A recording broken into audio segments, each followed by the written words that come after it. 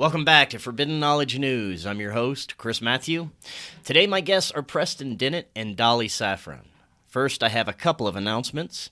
Forbidden Knowledge News, always available on Rockfin, Minds, Rumble, Odyssey, all podcast platforms. Check out Rockfin. This is where you get our premium content. You also get all the premium content from all the creators on Rockfin. Go to rockfin.com/FKN+. Check out our website, forbiddenknowledge.news. It's the home of the Forbidden Knowledge Network. You find amazing podcasts from our community there. We've also started production on the Forbidden documentary, and we're hoping to hit the road this summer. Maybe visit as many of you as possible along the way, but that really can't happen without your help. The price of gas is pretty ridiculous. If you'd like to help in any way, you can go to supportfkn.com. We have a PayPal link in the description. Any donation made through supportfkn.com, you're going to get exclusive access to never-before-seen research on the JFK assassination from Corey Hughes, which is going in his upcoming book, and some of the stuff he won't put in his book. There's some awesome stuff on there. Anything is greatly appreciated, guys. Finally, check out our friends at Fake Mask.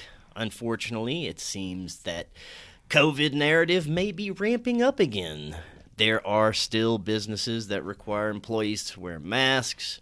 Fake Mask has the most authentic looking and breathable masks on the market, sure to get you into work and on with your day. Now you can also get Joe Biden toilet paper from Fake Mask. That's right, wipe your ass with Joe Biden with Fake Mask. Just click the link in the description or go to fakemask.shop and you get 10% off your order.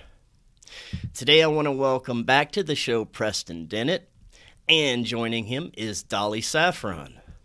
Preston first began investigating UFOs in 1986 after learning his family, friends, and coworkers were having encounters.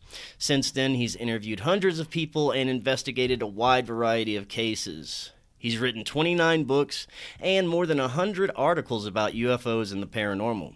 He's also a frequent guest on radio, TV, and speaks across the United States. Dolly Safran has worked as a limo driver, zookeeper, bus driver, security guard, nurse, as well as a civilian worker for the U.S. Department of Treasury, and also in the Army as an employee for the U.S. Department of Defense. Her UFO contacts begin around age 1 and are still ongoing today. Dolly and Preston, welcome. How are you both doing? Wonderful. How are you? I'm excellent. Preston, how you doing, brother? Yeah, doing great. Great, yeah. Man. And Preston, always a great conversation. You're always putting out extraordinary work and research into the UFO phenomena and more. And your new book is fantastic. It covers Dolly's extraordinary lifelong encounters with extraterrestrials. Now, Dolly, you've had profound lifelong experiences, and the book takes readers on a really action-packed adventure with extraterrestrials. It's fantastic. Let's start today with Preston. How did you find out about Dolly's story, and what led you to get together and write the book?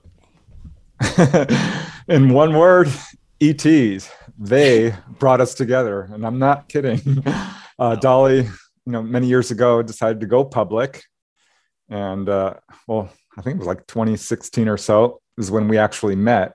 Yes. But she had decided to go public, and the ET said, are like, okay, really? You sure you want to do this? It's a big step. She says, yes, I do. And they said, okay, you'll find a researcher, we think, who can help you with this. So she was looking for someone who could, basically tell her story. And she's searching for someone she felt was a good fit, and realized how much disinformation and what a mess and how much fear-based thinking there is in this field, and was having a little bit of trouble finding someone suitable. and told the ETs this, her contacts. She's a fully conscious contactee. So, I mean, she has regular conversations with these guys. And they said, keep looking, you'll find someone. She's like, I can't find someone. And they said, well, check out this guy. His name is Preston Dennet, and spelled his name, my name. So yeah, I was referred to Dolly by the Greys themselves. And when I heard that, I'm like, wow, oh my God, they know about me, which I kind of already suspected because this sort of thing has happened before. It has happened afterwards. So yeah, the ETs know about me. It's very cool, very humbling. Wow, that's incredible. Dolly, let's start with what made you come out in 2016 when you did? What made you make that decision? It's just a lifetime of watching everything that's going on around us. The fact that everybody's very confused about ET in particular, and then science, everything. I mean, it just started dragging on me. They have a message. The message is not. It's hard to say what it is right now. Getting out there to everybody, and I couldn't stand thinking about it all the time. So I entertained the idea that I would bring their message forward in a positive way so that everybody gets informed and everybody gets on the same page, so to speak. We level the playing field. My father was in government. He was an architect. He worked for the government. And I saw what was going on that side of it. So I'm very well versed in who's telling who what. And I want everybody to know the truth. Well, hey, that's excellent. I want the same thing. Now, let's start at the beginning from your experiences. For the audience that isn't familiar, how did this all start for you? I was about 10 months old, laying in my crib, nap time, and looking at the window, and I see this big bright light in the middle of the day hit my levelers. And next thing I know, I'm levitating. And it freaked me out. When I got to the top of the rail of the crib, I really freaked out and I flipped over and I was trying to go back down, and my memory dies at that point. It was so traumatic to me. I never forgot it. Never. My parents used to laugh. It was a kind of funny saying in the family, Dolly sleeping with her legs outside the crib again, because I would stick my feet outside the bars and hang on with my feet because I was afraid to be taken again, lifted up like that. It plagued me. I started having lots of encounters after that. I started showing abilities, which quite frankly freaked my mother the heck out. When I was 2.5 years old, she was very heavily pregnant with my brother. And I disappeared out of the house at nap time. My mom went to check on me. The house was all locked up. There's no way I could have got out, she thought. And she called the police. She called my father. 2 hours and everybody looking for me, and they finally found me. The police did at a Utotem store in Miami. It's about 6 miles from my house, so like a convenience store. And I was very upset when they got to me. They were trying to get me to tell them what happened, and all I could tell them was I was promised a red balloon. Where is it? In 2.5-year-old talk. So they changed all the locks. They put locks on the windows, actually. And they got a police dog, retired. Her name was Heidi. That did not help. I started disappearing even more, and the bloody dog was going with me. They were very perplexed. Off and on until the age of 14, I've had lots of experiences that I couldn't string together because I was not able to remember everything. I was still blacking out, and by the time I got to 14, I thought I'm either crazy or I'm going to figure this out. If I'm crazy, I need help, and go from there. And I was up one night late. I was outside the backyard. I took astronomy courses at the Miami Transit Planetarium. And I was out there with my scope. I was doing my homework. It was a school night. My dad said, go to bed, So I packed down, went in my room, got dressed. I only sleep 2 hours a day. And so I'm up most of the night anyway.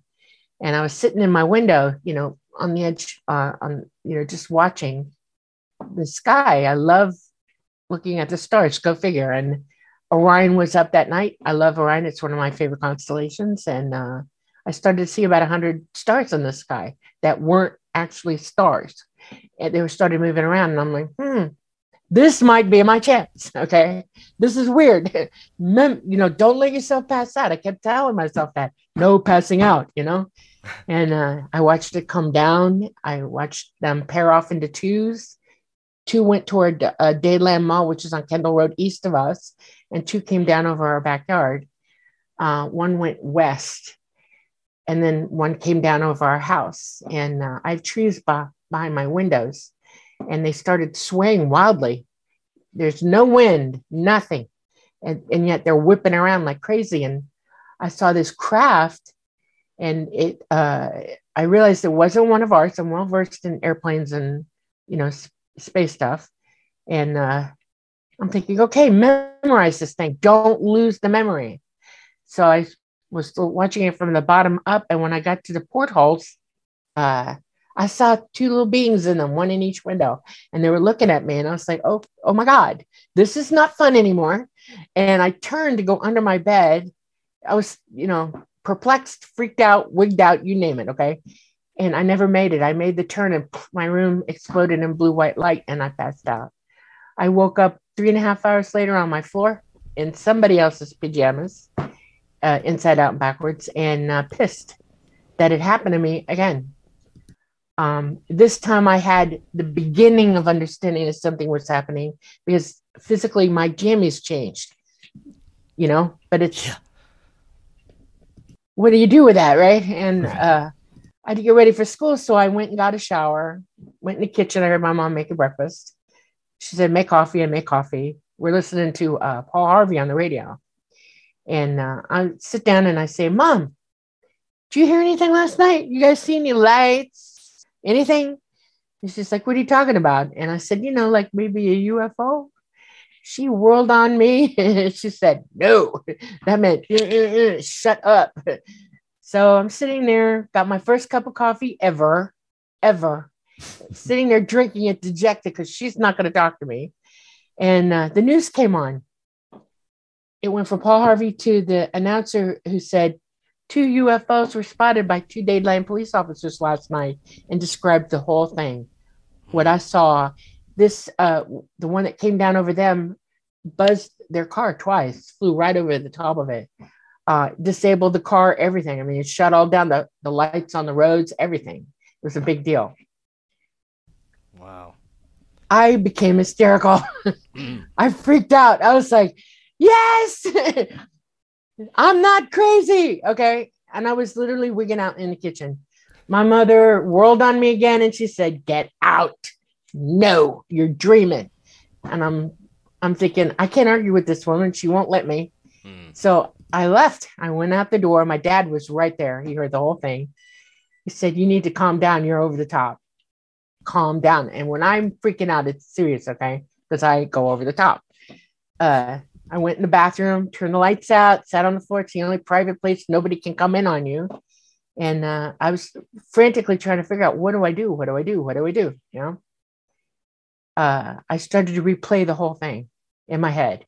And I was determined, and I kept saying over and over and over to myself, I'm going to remember this. I'm going to remember this. And I'm going to see what happened to me. I'm determined. And when I got to the part where the light went, I started to see through that and amazingly started to recapture what happened to me. I saw a big energy ribbon come down through the light. And I saw the 2 beings come down the ribbon. And one of them came up to me and took me by the hand, and he put one hand around my waist. I was frozen. I couldn't move myself if I tried. But somehow when he touched me, I followed him walking. And we went to the ribbon, and he put his arm around the ribbon while he had me, and we went up weightless. It was a little weird because we went through the bloody ceiling of my house, right through it. I saw it. Went through the tree.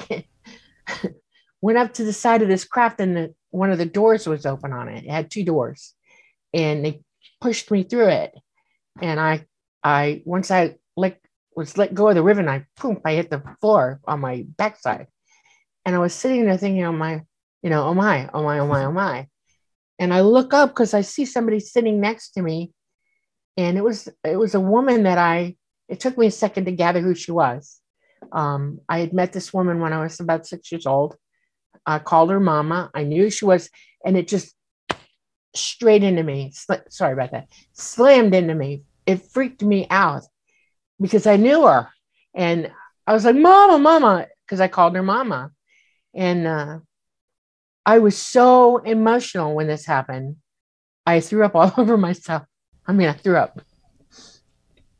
Tossed my cookies. They helped get me cleaned up. They decontaminated me because it was bad.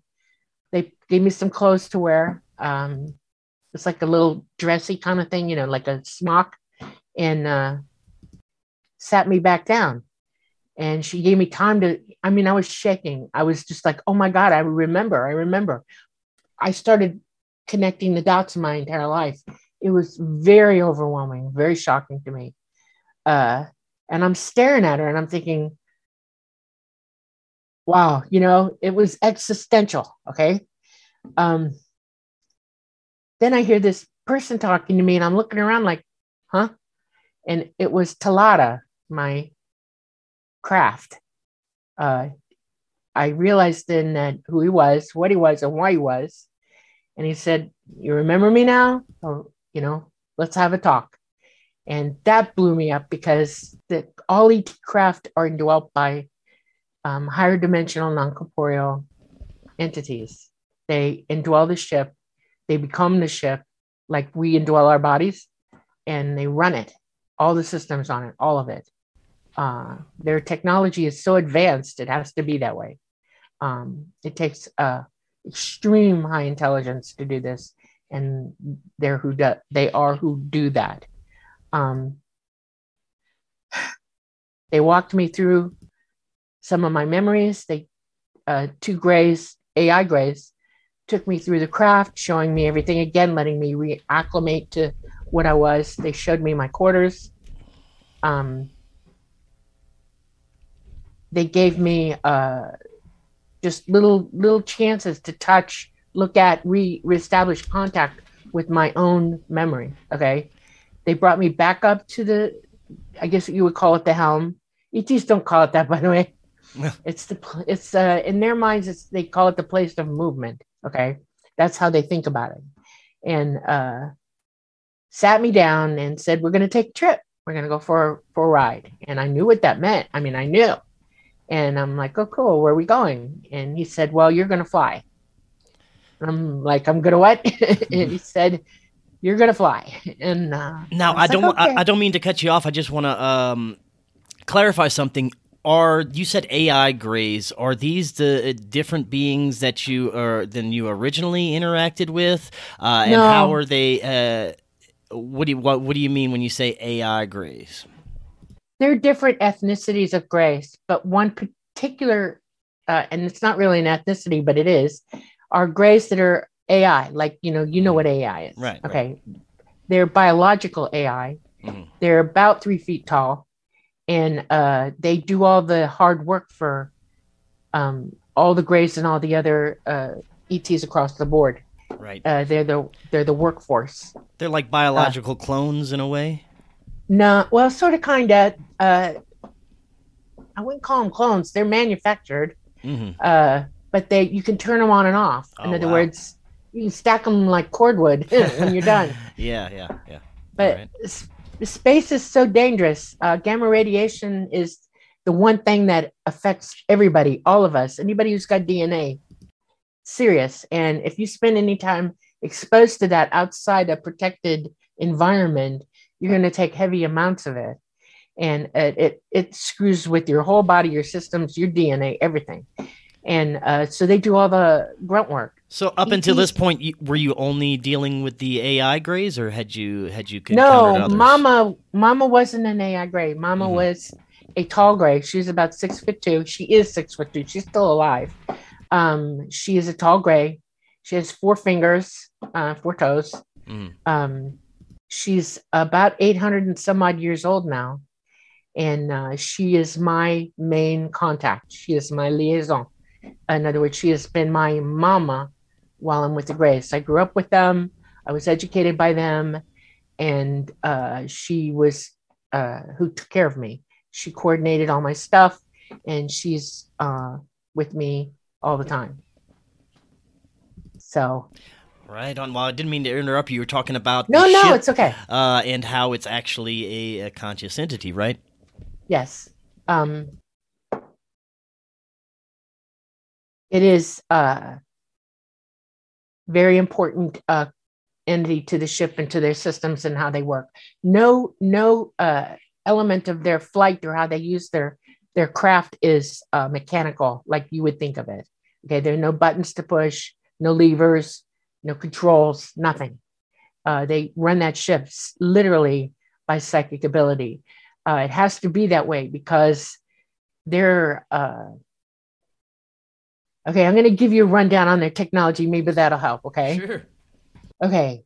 They fly against gravity. In other words, they have the ability to create a graviton wave, and they have emitters that use the power from that wave to envelope their craft, and it literally makes them electromagnetically adrift on our magnetism or the magnetism anywhere in space or anywhere. Okay, so you know that part. And let me give you the universe. The universe is a construct. It's a physical construct. It is constant throughout the entire universe. Everything physical in this universe is in that construct. You're physical in this dimension because you've come here to learn something. If you're in this dimension in the universe at this time, you're living within a 12-dimensional space everywhere, okay?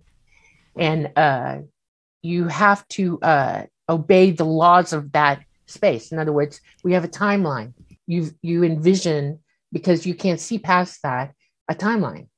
Talata is not this dimension. He's fifth dimensional, and he has no timeline in his existence. He doesn't even think about it. He lives beyond the timeline. He's outside of it. He exists all the way around it. Most ETs have learned to bridge that gap. They live about the fourth dimension. They're somewhere between the fourth and the third, a little bit further into it than we are. And they understand what that is, and they use it. They use interdimensional technology to travel and to do the things that they do. You can't do it by physically opening a door and getting in. It takes psychic power or ability because you need to manipulate light to do what they do. They don't travel by speed, they travel by light. When they go 280 million light years, they open a dimensional door psychically, and it takes the power of Talata's mind in that ship to do that. That's why it's psychic run, okay? Okay, so that's why Talata is doing what he's doing. Mm-hmm. There are fifth dimensional beings everywhere. And where you're sitting right now, I'm looking at you via video, right? But in your dimensional space and my dimensional space, we are now sharing that space together interdimensionally, okay? We're communicating to one another. Mm-hmm. And in that space with both of us are beings that are past what we can see. Okay. And they're here with us right now. People talk about guardian angels. I love that because that's probably who it is. They live with us. They see you. They watch you. They guide you. They guard you. There's part of your life as you are. Okay. And Talata is one of those beings. And when the ETs eons ago made contact with them and were able to go back and forth with them and interact with them, they made a union together somehow. They helped the ET races travel and learn more and more and more. You are here literally, physically, to learn something. Our consciousness is not our body brain at all. This is a vehicle you're living in, okay? Your consciousness is in itself an entity, okay? The consciousness of mind, of thought, of who you are comes from another place. You're astrally projected out to this body while you're here. The main reason that you're here is to learn, because when you're in source, where we all hang out, because we're all in the one mind together, it elevates you. You become wise. If you know everything without experience, you're not wise. You're like a little baby playing around doing nothing. Okay. You can do anything with your mind, but you don't understand how it all fits together, works. You can't employ it at all.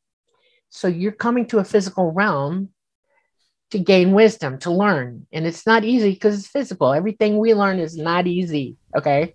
But once you own it, once you've learned it, you wear this wisdom and you can employ this wisdom. And your consciousness raises the level of its ability. Okay. And the idea here is the way this universe is created and connected, and everybody's connected to one another, that's the goal. Get out of here, learn everything that's learnable, and then proceed. Go on. Okay. Yeah. If I could just jump in real quick. Yeah. Thank you. To sort of underline some of what Dolly is saying about these craft. I've talked to a lot of contactees, and often they will say, I felt like the craft itself was alive. So it's very interesting to hear Dolly really elucidate on that. And there are crash retrieval reports from, government whistleblowers who talk about these craft that are in our possession. And they open them up and they're like, there's no controls here. There's nothing. How does this thing fly? This is why I think more and more researchers are beginning to wake up to the importance of consciousness and its relationship to this field, why people are looking past the nuts and bolts aspect of this, because it is a lot about, consciousness, and I guess spirituality is one way of putting it. This is a huge part of ET contact. As a general rule, contactees are extremely psychic, very empathetic, have all kinds of paranormal experiences across the board. So I think it's very important that researchers and experiencers recognize this, because this is, I think, where a lot of the answers are as to who these beings are. They have a very good understanding and ability to navigate these other dimensions and understanding of it. And now, Preston, was there anything about Dolly's case that gave you a new understanding of the phenomenon, or did you learn anything that you didn't realize was, the way things work before? Anything profound like that from her case for you? Oh, yeah. Yeah, well, I will say, her story, while is easily the most extensive I've ever researched, really, or honestly even read about. Her case is unbelievably extensive.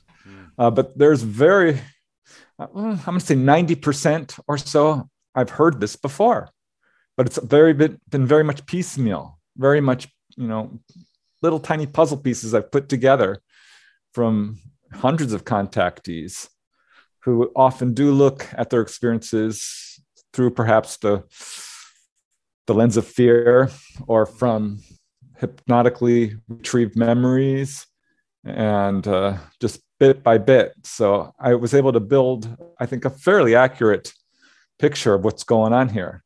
But to hear Dolly talk about it in a continuous narrative, without any fear, without the obstacles of missing time and amnesia, definitely made it a lot clearer.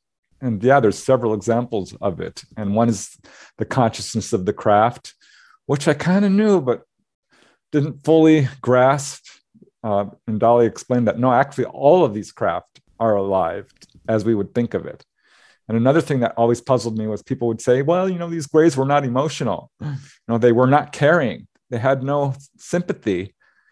But they would always say, well, some of them did too. There was one that sort of was with me and would comfort me. And Dolly was able to explain that, well, yeah, the shorter ones are AI. Whitley Strieber talked about this. He saw them stacked up as cordwood.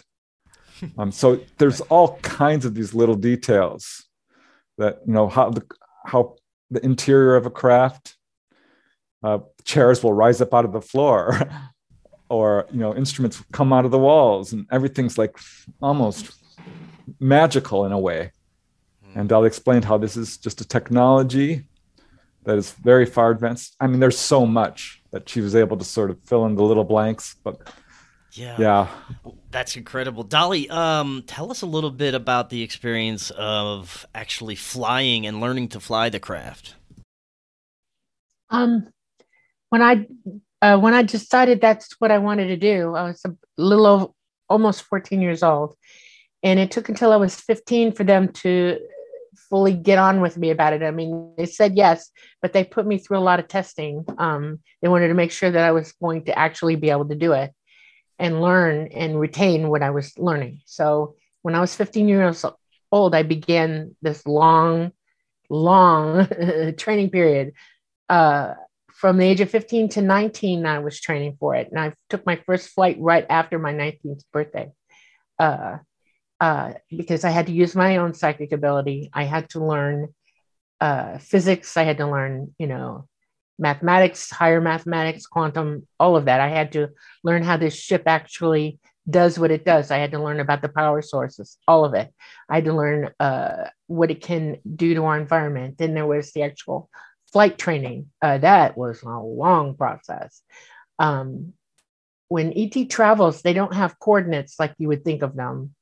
Every pilot is taken to a destination so that they mentally learn it. I have an eidetic memory, and I know where I've been. And so when I'm piloting, I can call up that memory of where I was and take us to it with the craft itself. We fit.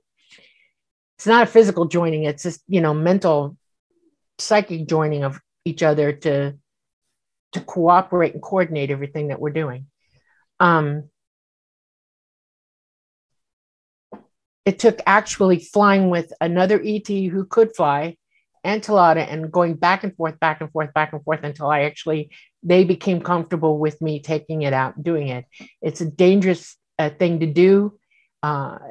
Nothing is easy with this, and anything can happen. And just like flying here, you take a chance when you go out. Anything can happen, and it does sometimes. So I became very, very proficient when I was doing. I had to learn their language. I had to learn how, with their symbols that they use to communicate certain directions and communicate technical things. I mean, I had a lot. I mean, there was a lot to go through and learn. So. Wow. Now, eventually you met different types of extraterrestrials. Is that right? Yes. Could you tell us a little bit about those? Well, there are different ethnicities of the Greys.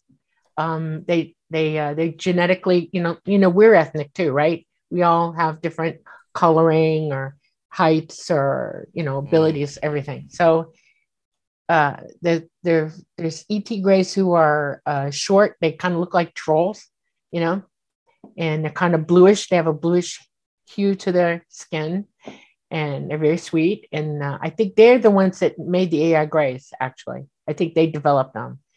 Then there's the gray races or not ethnicities that are about mid-size. They're about 5 feet to 6 feet, 7 feet tall. And then there are the tall Greys who can get up to 7.5 feet, 8 feet tall. Very willowy, beautiful, elegant beings. They are more like us than you know. They have a human genome as well. All of us have come from the human genome. The structure of all life throughout the universe comes from that genetic DNA dialing in. You related to everything on this planet, everything. So I've met those that are the Anunnaki. They're big guys. They don't hang around us here so much anymore, but I've seen them on board craft. One let me, actually, I was fascinated. I was sitting there, I was young, and I kept staring at him. And I was looking at his wings because in my mind, how the heck does that happen? And I was trying to figure it out. I was literally trying to see where he was connected to him. And this being had wings. Could you describe what this Anunnaki looked like? Yeah, he's about, I don't know, probably 7 feet tall. Big guy. Beautiful, absolutely beautiful. And he had wings on his backside, on his back. They were not like bird wings. They were different. He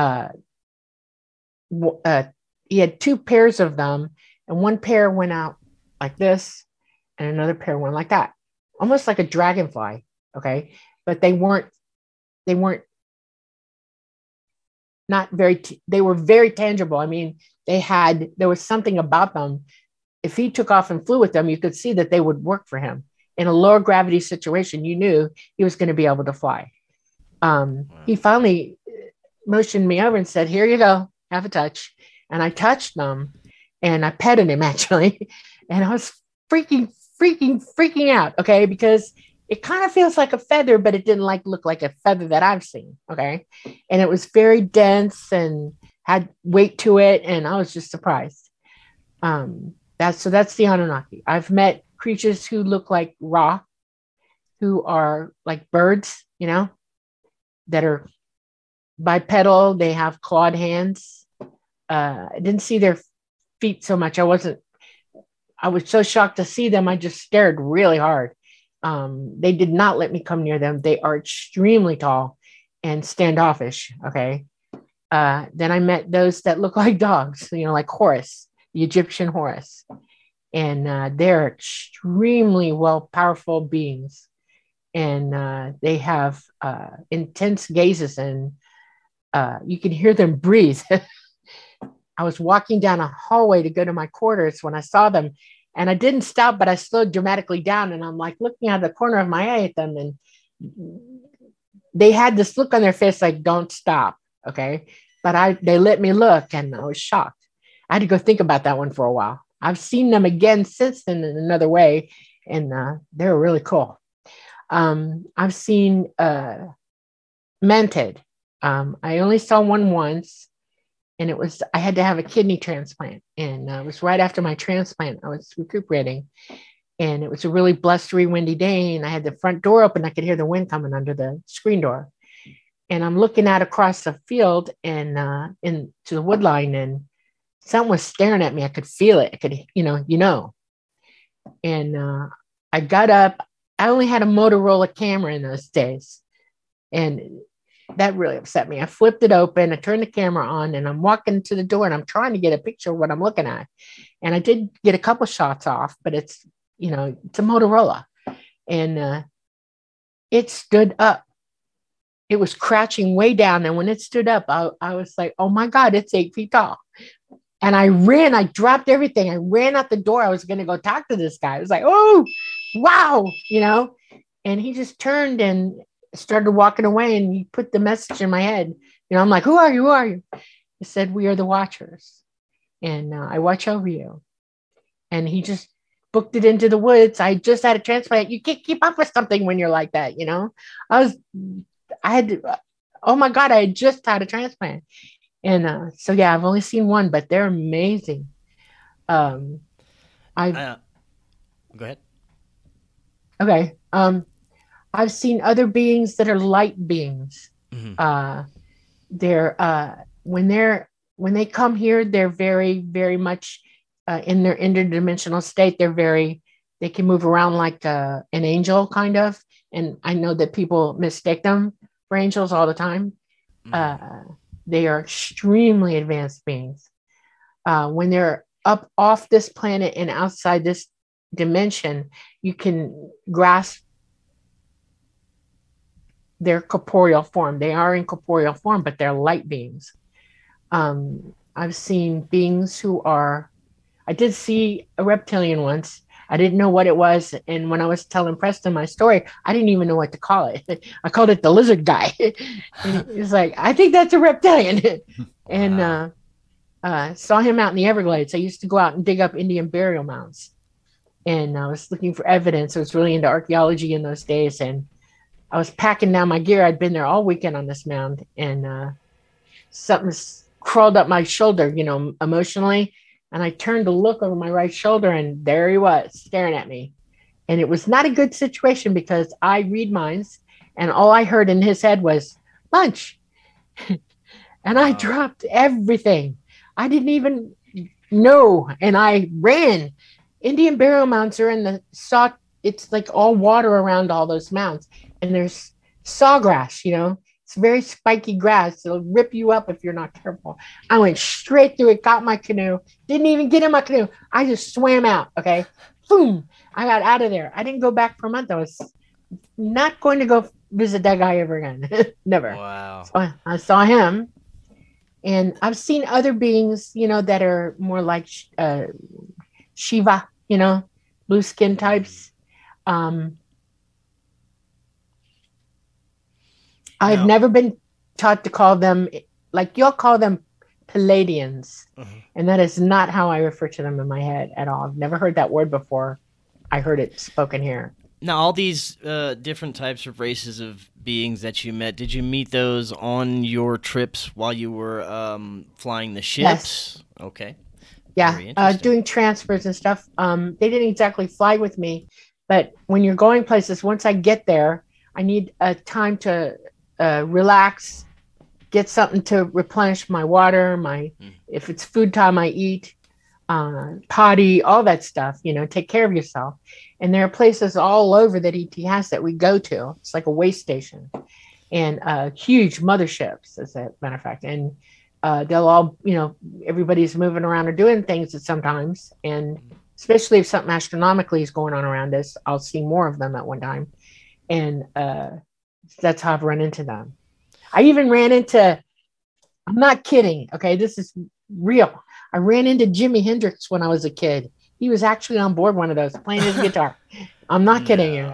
I was like, oh my God, this is true, And I was very upset when I realized that he was dead. I was like, Preston, he can't be dead. He cannot be, so it freaked me out. Yeah. Wow. Yeah, I will say that Jimi Hendrix has gone forward and revealed that he's had a number of UFO sightings. He never did say out loud that he was a contactee. However, his bandmate, Brian Knight, I think it was, described an incident in upstate New York where they had gotten snowbound. And sure enough, a UFO landed, melted the snow, and an ET came out. And Brian Knight turned to Jimi Hendrix and he's like, no, we don't talk about this. Wow. But yeah, it's a well-known that Jimi Hendrix is a contactee. So when I heard Dolly describing this, I'm like, wow. And she has described, seeing other well-known people on board, which she cannot reveal for obvious reasons. Ah. But this is a widespread experience, far more common than people realize. A lot of people are being taken on board. 1 in 40, 1 in 50 is what the Roper poll found. And I think that's probably close to accurate, if not even more than that. Now, Preston, what are your insights and thoughts on the beings that she encountered? Are these pretty common types of entities and beings that you've heard of throughout your research? Anything new for you? No, not really. These are beings I've heard before from other people. Few have described dog-like beings. Mm-hmm. Dolly did not describe the cat-like beings she saw, but I did too. Yeah, I did have reports of that as well. Light beings, the little blue beings she described. I'm like, ooh, my sister-in-law, who is an artist, saw those when she was a kid and drew them, a very detailed portrait, which I always love to show to contactees who report these, because you get to see them when their eyes go wide, and sometimes they tear up or will actually cry when they see this illustration done by my sister-in-law, Christy, because they're like, that's exactly what they look like. And of course I did show it to Dolly and she's like, yep, that's very accurate. So yeah, I absolutely have heard other people describe these beings, and it may sound unusual for a person to have seen so many different types of ETs, but it's really not. Because when a person is taken on board, often these ETs are working in concert together, cooperatively. So seeing, grays working with what I call human-looking beings, because again, I don't like the term Nordic. It implies that they're all white, and they're not. They are dark-skinned ones too. And seeing them working with tall whites or little blue beings, or you name it, is not unusual. In fact, it's more the rule than the exception that a contactee will see various types of beings. But I will say it's often mostly grays, but little grays, tall grays, very tall grays, hybrids. There's a huge variety. They're almost always, pretty much without exception, humanoid. And that goes back to the title of the book, Symmetry, Mm. because I was going to call it Dolly Among the Stars, which I thought was a really descriptive and fun title because it's true. I mean, she's going all over the place. Right. And we ended up having a chapter called that. But I asked her, I'm like, Dolly, what do you want to call the book? And she says, I'd really like to call it Symmetry. And that immediately piqued my interest because it's such a beautiful word with so much meaning behind it and very encapsulating of what she's actually learned from the ETs about the symmetry of life and energy and the structure of the universe itself. There's life everywhere, and all across the universe, it's humanoid. And same with the animals and the trees and the structure of the universe itself in terms of the micro universe, subatomic, with protons and neutrons and electrons spinning around, is very comparable to a solar system. So yeah, it's a beautiful title, and that's why the book is called Symmetry. Yeah, and it's incredible. Your encounters are definitely something that, like Preston said, the adventures that you had and the vast different types of beings are very incredible. Now, you were just talking about a somewhat negative experience you had with a reptilian ET. Is that the only negative extraterrestrial you encountered? Yeah, and I've had a lot. I was a young kid when this happened, and I've had a lot of experiences since then because I was trying very hard to fathom what and who I saw, and I've come to the conclusion that, given the history of this planet, the solar system, that reptilians have been here all along. That they were here during the time of the dinosaur, and they somehow survived the cataclysm this planet went through. And I think they're evolving. I think that they're intelligent. I know that they can communicate psychically. This is goes to it. It sort of backs up what I'm trying to teach everybody, and so I don't look at them as quote unquote evil. They're just another type of entity that is present, and I don't know them. I don't have any real personal communication with them, so I can't say anything negative about them, and I will not. Okay. Just that one just happened to be hungry that day. That's all I know. Okay. Yeah. I was in the wrong place at the wrong time. Okay. But I've grown up since then, and I've really munched it around, and I've learned a lot. So we'll leave it at that. Yeah, I'm sure there's duality and all of that, and I do want to get into that a little bit later. First, I've had plenty of contactees and experiencers that indicated that on some of the experiences, they had not only very human-looking individuals on there, but some in what looked like military uniforms, some look like ours, and there's often reports that people believe that there are factions of our government or military that is indeed working with some of these beings and have cooperatives with them and underground bases and maybe some more nefarious things that some have reported. I don't know. I want to get your thoughts on the military or our human involvement with these ETs. What do you think is possible with that? Okay, we're going to go and do a little history first, okay? And I'll bring you up to it. I'm going to give you some background. I am a military brat. My father was in the military. My father was highly placed. My father worked for NASA and the government. I know a lot. I have NDEs you wouldn't believe. I mean, NDAs, okay? Non-disclosure agreements. Even to this day, if I talk, I'm in a lot of trouble. But I will tell you this, and I don't want to cause myself trouble now, so I'm going to be very delicate with this, all right? World War II. Let's start there. Hitler, before his full rise to power, got a hold of a crashed UFO. And he had people around him who were very intelligent. He was a very smart guy himself. And they started back engineering this thing. And the first thing they learned about it was how it ran, what its power source was. And he started getting people around him to develop that power source. And that would be nuclear. He built the body of the craft, which he thought, but he didn't have the technology, the materials, or the ability to build an actual ET craft. He approximated it. It was very heavy. You've seen pictures of them. Those are real, what they built, but they're hollow. There's nothing in them. It dawned on him that something was going on with that as well. They knew that they were up against a lot, and they were trying to figure it all out.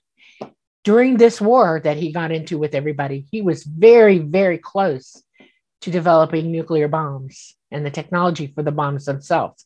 He knew that that could devastate us. Okay. He knew that what the power of this element meant if it was used. Luckily, we won the war. And so to the victors goes the spoils. And all that information came over to us, including his scientists, his rocket people, everything. Right. You'd think that they would not develop this technology, because the first thing that I could tell you absolutely is they don't have the same nuclear materials that ET has. Not at all. Okay. It's dirty, very radioactive, has a half-life, blah, blah, blah. Okay. So, but they did it anyway. They kept building it. And, you know, Japan got into our issues worldwide, and especially us. And Truman decided then that we had the technology to just put an end to all of this trauma that we were going through. And he used it. Hiroshima and Nagasaki. The first two reasons why nuclear is not okay. All right. We instantly went on to ET's radar in a new way. Okay. They watched us develop it. They watched us implement it. And they thought, oh, Lord. Their policy is that autonomy. We were placed here to evolve, to bring our intelligence and our mental abilities up to them so that we could join their society. That moment in time was a total fail, okay, according to them. They decided to make some limited contact because they have contacted other civilizations here on this planet during different time periods. When they did, they were horrifyingly disappointed because we had become more than... I want to say evil, but it's not what it is. It's sort of an angry, controlling, will do anything, include a kill to survive. Okay. And paranoia out the wazoo. They went, nope, not going to happen. We wanted detente. A president was sitting when this happened, it was an Eisenhower. And they went, we can't work with you guys. And they decided to back off from it. They walked away. Okay. Now, this left our government and the governments around the world who knew what was going on horrified and perplexed, because civilization at that time couldn't understand why this group of people, entities, refused to give them what they wanted. They wanted all the knowledge, all the power, everything they had without learning, without employing that knowledge, without wisdom, all of it. They wanted new toys. That's all they wanted. And ET went, nope, can't happen. Our government and the governments of the world, and Truman started it, Majestic, was to keep it quiet, nix it. And they told everybody later that it was just too much for humankind. No, it wasn't. It was too much for them to deal with because they're paranoid, militaristic, warring hats. Okay, so no,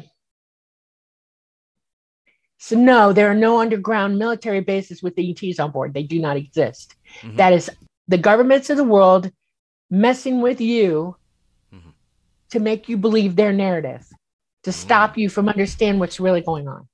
And there's another issue going on at the same time, and it's serious. This is the second reason why I'm talking, because I think that humanity deserves to know the truth, literally. We don't have a lot of time. We have a solar system that is going through a huge change. It happens every 12,000 years. There's also a 6,000 year cycle with this planet that's ongoing and at the same time. And we have to deal with it one way or the other.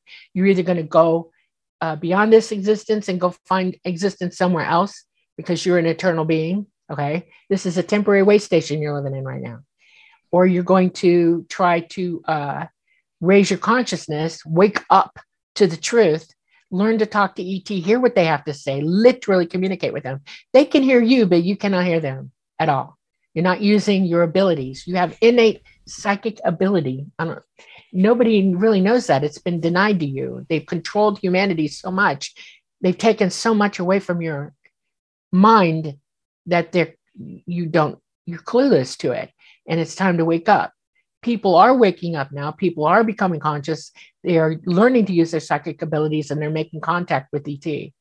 But it's not everybody. Everybody deserves to do this. Everybody.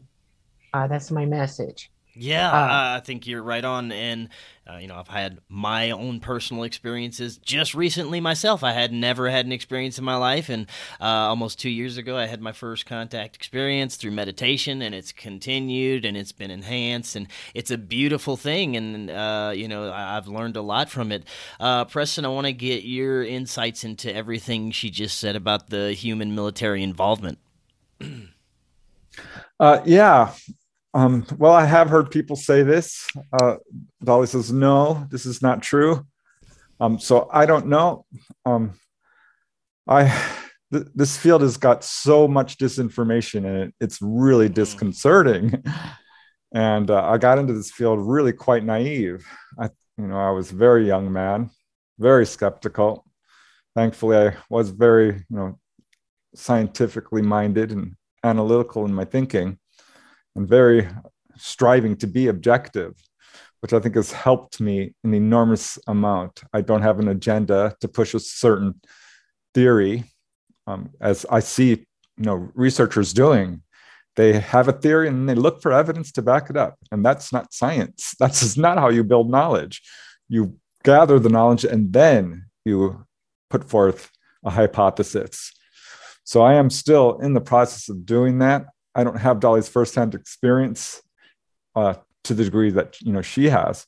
So yeah, it's very eye-opening to realize how much disinformation there is. I started to realize that very early on, that there are paid government disinformation agents, and the cover-up was a real shock to me, because I was kind of assumed our government was working for our own welfare. To find out that no, they are not, and they are calling UFO witnesses hoaxers, drug addicts, stupid, misperceiving. That was the go-to for Project Blue Book. You did not see a UFO. It's either a hoax, a hallucination, or a misperception. And I looked into that deeply and found out that yes, there is a cover-up. It is not speculation. It is absolutely 100% demonstrable. And yes, there are paid government disinformation agents. I would point to, I think there are some current today. I'm not going to name names, but I'll name some from the past, like Donald Menzel. I think Stanton Friedman's work on this astronomer who said UFOs weren't real knew perfectly well that they were, and put forth an enormous amount of misinformation, and was a paid government disinformation agent. It's very distressing. So I'm still in the process of weeding through all the chaff and pulling out the nuggets of truth. Yeah. Unfortunately, they're infiltrating this community. We'll see them at UFO conferences. Some of them will even be up there giving presentations. So you have to be very careful and discerning with the information that comes out in the UFO community. Now, let's talk about the aspect that we were alluding to, that this is definitely a spiritual phenomenon. Many of us, including myself, went into it thinking it's, nuts and bolts. These guys are coming on tin cans across the universe for whatever reason to stick probes in us and experiment on us or whatever. And that was about it. But it's evolved greatly, and especially since I've had my own experience. Whenever I got in touch with what, like you said earlier, spirit guides, that's what I have an understanding of. My contact is my personal spirit guides. That's what I called these entities. The first thing they wanted me to do was heal childhood trauma and take care of things that were, hindering me in my life. And this is not, something that seems like a science experiment that they want to just, poke and prod us, and it's a nefarious thing and we got to watch out for these guys. No, this, to me, they are part of us. They are evolving us spiritually, and this entire phenomenon is a spiritual phenomenon to try and, like you said, get us to a certain point that we need to be as humanity. And maybe that the times we're in, it seems like it's a kickstart for a lot of people. A lot of people are awakening. A lot of people are becoming more spiritual. And after they have ET contact experiences, this is one of the most profound aspects, is most people who realize and understand that their experiences were positive experience and they know what happened, their life changes for the better, and they can have profound things happen in their life after, when it coincides with contact, right? Yes. ET, let's do a checklist, okay? Let's do what we do and what they do, okay? We murder, maim, kill, pedophile, rape, cajole, injure, plot, paranoia, all of it, okay? The list is endless of the horrors we inflict upon one another as a society. We wage war against one another. We throw disease against one another. It is horrifying. There is no aspect of humanity here that isn't fraught constantly, daily, with negative, horrific things, okay? Now, at the same time, there are some people who are beyond that and are trying to get away from it or stop it or, teach everybody not to do it. It's a slow process with that. Here's ET. They've known us for eons from the beginning. We have evidence of contact from them all the way through all history. It has never been negative. It has never been, I'm going to war against you and strike you down. I'm not going to do that to you, okay? One of the reasons that ET contacts us now is mostly to help protect us from ourselves, because right now our sun is ramped up, our magnetosphere is down, all our poles are changing, and we are heavily exposed to gamma radiation. And they know for a fact, even NASA proved this, gamma radiation full on changes your genome. It messes with your DNA. And they have literally been trying to help us through that to get us to the other side of this situation. That's why the physical examinations, that's why the healings, that's all of it. On the other hand, our government's walking around trying to make them look like the bad guys, but they're pushing pills, shots, and diseases on us. It just doesn't correlate. It doesn't level out properly, okay? One seed of truth doesn't make a total truth. And I'm not asking anybody to believe everything I tell you is absolutely true. Don't take my word for it, please, and then don't. What I do want you to do is research all this stuff. Think about it. Critically look at what's happening around you and what's going on in the world right now. And you'll see that right now we're all starting to worry about starving to death. We're all starting to worry about a third world war. We're all starting to worry about all kinds of things, like our government's running us like we're slaves, and then telling us that they're the bad guys. Yeah, right. Don't buy the ET threat narrative. I did when I got involved in this field. I was horrified, and I started doing my research, digging in, and very early on, almost immediately, I started getting cases of people who were taken on board and healed. And I started to really think about this and start to look at the contact experience objectively, not through the lens of fear, because we are very fear-based. And I will say that, yes, this is a scary thing initially for a lot of contactees who do experience trauma, PTSD, nightmares, anxiety, insomnia, but start to move past their fear. When the ETs come, the first thing they will tell you is, do not be afraid. No harm will come to you. Have no fear. We will not hurt you. And they pull you on board and they will give you a checkup. And this can be very scary for people. And it's unfortunate because all they're really doing is healing you and checking up on you. And those who are able to move past the fear often do not have their memory suppressed or given a screen memory or rendered, paralyzed temporarily. And they are given counseling and given a tour of the craft. This is not unusual. When Dolly says they'll take you up to the place of movement, as you put it, the helm, the control room, and sat in the chair. I've got many accounts of this on people being taught how to fly the craft, shown the engine room, taken up to the observation deck, and said, where do you want to go? Let's go see Saturn. Let's go see the moon. And if you look at it, it's a very, very strong agenda on the part of the ETs to 1, heal, 2, wake people up spiritually. Those, I think, are the really big main agendas. That is what they are really trying to do. And 3, warn us against the dangers of nuclear proliferation, pollution, corruption, greed, and our warlike ways. That is really the number one message. When they talk to you, they're like, what are you doing? What are you doing?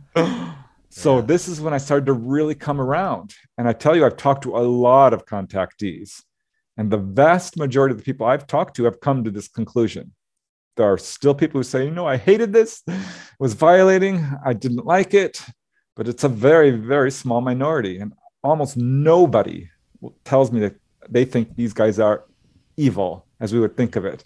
And I really have zero accounts of sadism or torture or malevolence, where they're trying to hurt you. Yeah. It doesn't happen.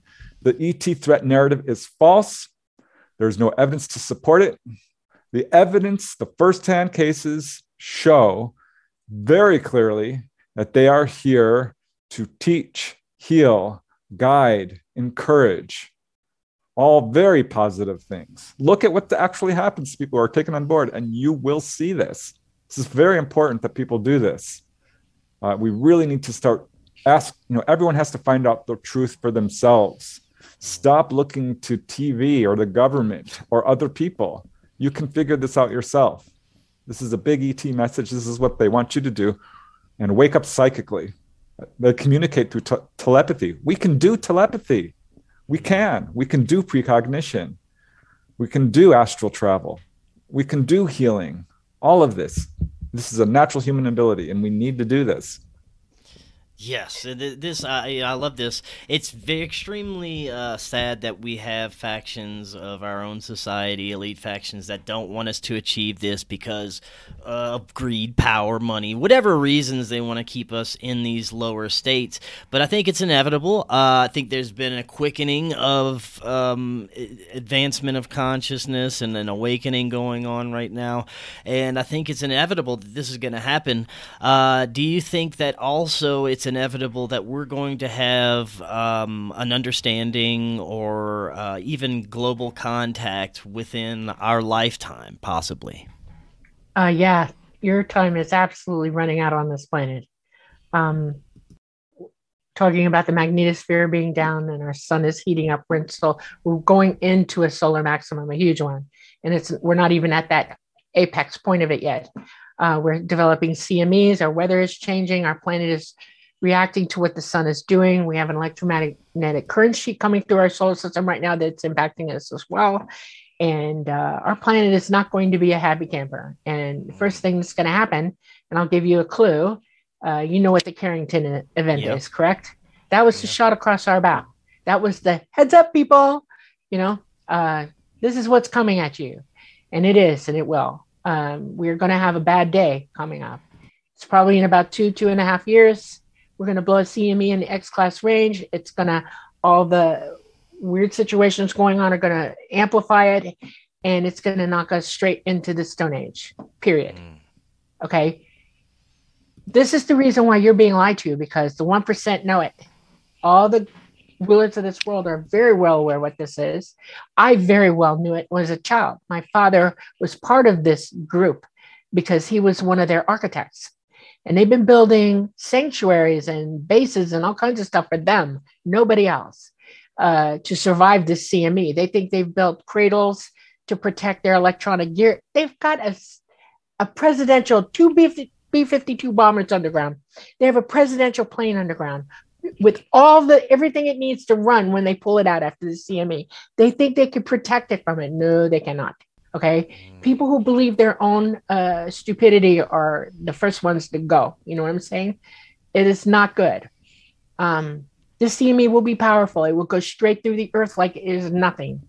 And it will take out every power source we've got, every electronic we got. You will be the Flintstones. Okay. Mm-hmm. You have to survive that, because right now ET's bugged out. They've been gone for a little over a year. Totally. They've been bugging out for the last 2 years before that. And they can't be here for this. They run their technology off electromagnetic waves. this planet has its own core, it has its own magnetism, and it has, field guidelines all around it from the magnetosphere and the way the power comes out magnetically. It's messed up. They can't fly it anymore. Too many crashes. They can't do it. For the last 80 years, it's been going down. It's gotten significantly worse, and they're not here. The only thing that are here right now are their drones, and that's because their drone technology does a lot better, and they can afford to lose them. They can't afford to lose themselves to their craft. They need them. Once we go through this big boo-boo from the sun and our magnetosphere powers itself back up, they'll come back. They're coming back. You'll see every AT you can't even imagine. They'll be everywhere. They'll land on every road, every driveway, every field, every airport, anywhere they can get a craft down to get people out of here. They will open the doors. You will be called psychically. They're already broadcasting that message to people now. Okay. When they say we're on our way, get ready, they mean it. And it means leave everything. Just bring yourself, your dog, whatever, your cat. They'll let animals come with you. Not cows or deer or horses, but personal animals. And they're going to get us off this rock. They're going to take us to safety because we can't stay here anymore, because what's coming behind that CME is going to kill everybody if we don't get off this rock. And that is, we're going to have a micronova. It's going to flop our planet forward because it's already unstable. It's happened every 12,000 years for the last 280,000 years. We had a huge cataclysm in this solar system before that. We all weren't here to begin with, first of all. We all used to live on Mars, okay? And they got us off Mars because they saw this huge rogue planet with carrying asteroids around it heading into our system. And they planned for it. They got everybody off. They got us out. And after the cataclysm, they looked at this situation. Earth was not in the catbird seat when this happened. Earth was slightly further out in a little different elliptical orbit than Mars was. Mars was where we are now. Mars is much bigger than Earth, way bigger, but Mars is still not the size it used to be. I mean, it blew off the entire outside of that planet because a rogue planet came in and hit it direct head on, boom. It destroyed all kinds of things in our solar system. The Kuiper Belt, look at the Kuiper Belt. It's huge, massively dense. There's a reason this is all really good news. I'm so excited because let's look at life on Earth today. It is hard. People are having a hard time. It's not supposed to be like this. We are not supposed to live in fear of our own government, of each other. This is great news for humanity. Can you imagine how wonderful it will be to live in love and harmony without, having to earn money just to get through the next day, without having to lock your doors, without wondering if someone is lying to you. So it's such wonderful news. And we all pass at some time. We're physical beings, but the truth is we are eternal. And death is a lie. You don't have to worry about it. People live in constant fear of dying. And if you could just do some astral travel, learn how to go out of body, and you will see that we are, in fact, eternal beings. There is no such thing as death. We do not need to live in fear. The universe is safe. And this is going to be a huge wake-up call for people, because we have been so long suppressed, so long lied to, so long struggling, that we've become exhausted.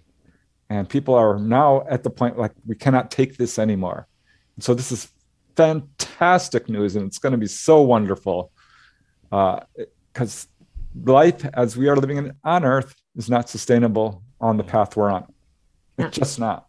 Yeah. And we know that, like you said, Earth has been hit by massive cataclysms in our past. There's evidence of it. Probably destroyed much of the life on the planet. And I believe that, as many other researchers believe, we're long overdue for the next one. So it would make sense. We've been getting warnings about this for a long time.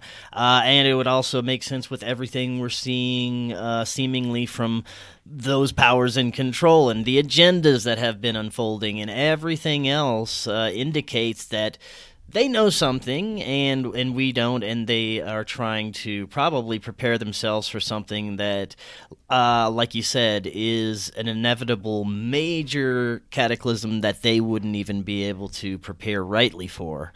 But man, we live in very interesting times. This is so fascinating. Yeah. I love seeing what's happening with people and contact and the realizations, and people like yourself coming out and sharing their stories. I think this is what we need to get more minds opening and people looking into this stuff. So, Preston, Dolly, thank you so much for coming on today. Before you both head out, let everyone know where they can find the book, if you have any social media, websites, all that good stuff. All right. Dolly does have a YouTube channel, by the way. So she has evidence of her encounters and photographic evidence, films, and more than that, actually, corroborating witnesses and so forth. But if you want to look at some of the photographs and moving films, you can go to her YouTube channel, just punch in her name. I also have a YouTube channel. I've got a website, prestondennet.weebly.com. Got excerpts of the book there. You can contact me as well through my website. I'm on, of course, Facebook, Twitter, Instagram, other social media platforms. You can get the books on Amazon. This is an important subject. You may be skeptical, but if you look into it, I think you'll find it's real. And my parting words would be to everyone is to release yourself from fear, have fun, live your life, garden, get enough supplies of food and water, build a community, stop looking to the liars for answers and search for them yourself. And yeah, be positive, have fun, and love one another. Love will get us through this. I love it. Anything to add, Dolly? Yeah, I don't like to be shock and awe. It's my last hope for everybody to be shocked and awed. I just want y'all, what Preston said, everybody should live their life every day. Everybody should work on themselves. Find your abilities.